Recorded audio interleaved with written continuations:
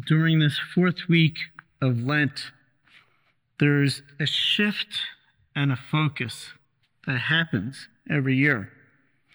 And what the shift is you'll see it in the readings and the gospel, and the focus is the first 3 weeks of Lent. The focus is really on ourselves. We ask ourselves, what have I done for the Lord? As St. Ignatius said that we should pray before the cross. We should ask 3 things. What have I done for the Lord? What am I doing for the Lord? And what will I do for the Lord? And that's what we're focusing on. What have I done for the Lord? What have I done? We focus on our past. What am I doing for God? We focus on our present. We focus on prayer, sacrifice, almsgiving, conversion, repentance. What am I doing right now? What will I do for the Lord? What are goals that we set? Where would I like to be at the end of this Lent? Or say at the end of this year, what virtues would I like to develop? What vices would I like to eradicate in my life? So the focus is really on ourselves, on our own development.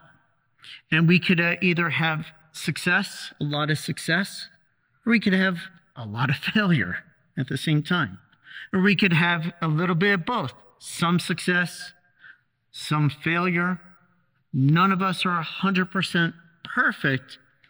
I think in our Lenten penance, our Lenten prayer, that we all could find something within us where we fall short of the glory of God. And that can be very discouraging for some people, where even little things that they fall short and they become very discouraged because they're trying, they're giving their best effort, and they're just not able to do it, not able to break it, whatever area in their life it may be. And so that whole focus on the first 3 weeks of Lent is on ourselves. And that's a good focus, and that's a focus that we still have to keep throughout Lent. Now, just because maybe we don't succeed in our Lenten observance, does that mean we don't keep trying? No, we keep trying. Why do we keep trying? Even if we were going to fail, why do we keep trying? We keep trying in order to realize how much we need a Savior, how much we need God's grace, how much we need God in our life. And so that's the first 3 weeks of Lent. Now, the Gospels, the readings, it shifts for us. So how does it shift? It shifts from our focus is on ourselves to now our focus is on Jesus, our Savior. Our focus is on God.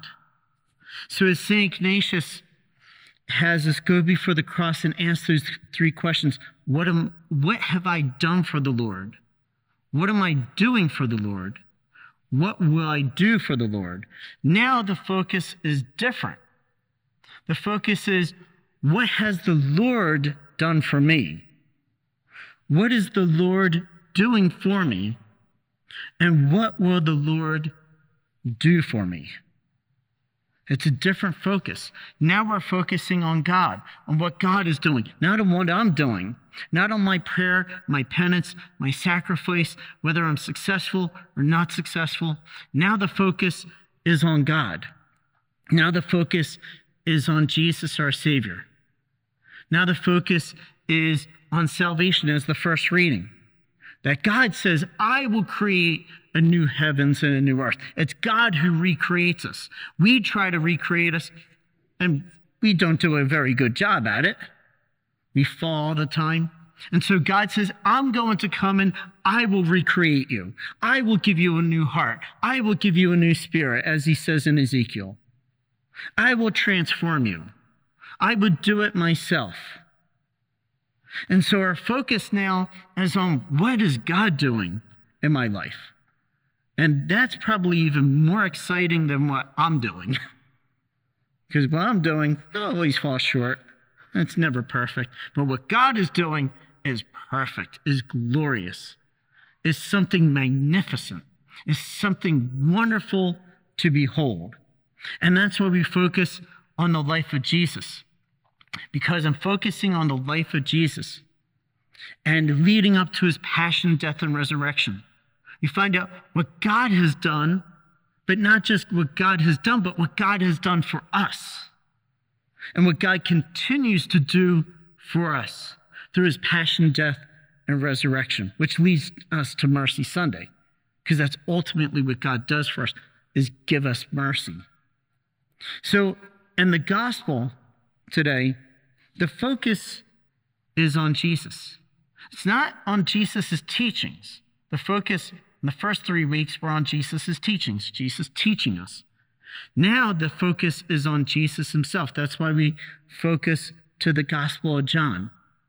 And it's going to focus on the signs of Jesus, but ultimately, not just the signs of Jesus, meaning the signs of his miracles, of his healings, but the ultimate sign, who is Jesus himself. Jesus is the ultimate sign. And you're going to see that these signs, these miracles, these healings, and Jesus himself as the ultimate sign leads to opposition, leads to contradiction, leads him to get in trouble with the authorities, and eventually will lead to his betrayal and his death. And so this is kind of like a summary of the book that's to come if you attend Mass every day. If this is what is to come, this is our preview. And so in the gospel today, where's Jesus? Jesus is in Galilee. He's in Cana, where he worked the first sign. It's not just a miracle, but it's a sign. John calls them signs. And then Jesus, he goes to, there's a royal official comes out to him, and his son is ill in Capernaum. And so he asked Jesus to heal his son, who is near death. And Jesus says, unless you people see signs and wonders, you will not believe. Ultimately, he is the sign. And then the royal official begs Jesus to come down before his child dies. And Jesus just says, you may go, your son will live. The amazing thing is, Jesus did not go to his son. All he said is, you may go, your son will live. And the man believed the word of Jesus.